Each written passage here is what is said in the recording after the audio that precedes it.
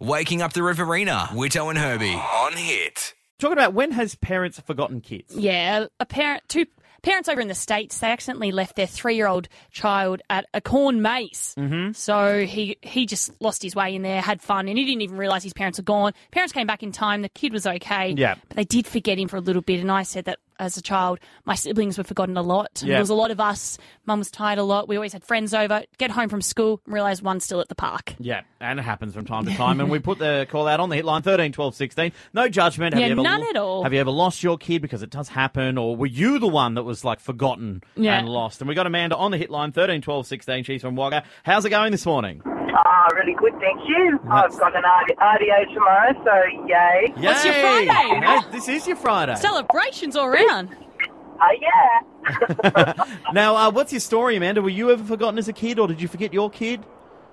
Oh, no, I was forgotten. I was the middle child, so I don't know if that had anything to do with it. But I was forgotten at a park, and I was under 2, and I vaguely remember the police picking me up. Oh. And taking me to the police station. I remember screaming, the poor people, like those poor police officers, but anyway.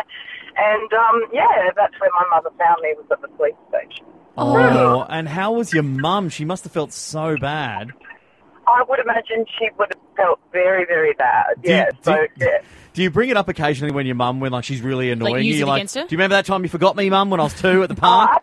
Absolutely. Do you remember? Do you remember that? I remember. I'll never forget.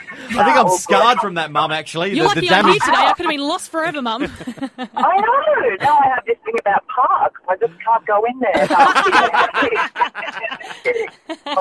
Oh, dear. Amanda, thank you so much for the story this morning, and enjoy your day off tomorrow. Oh, I will. Waking up the Riverina, Whitto and Herbie on Hit.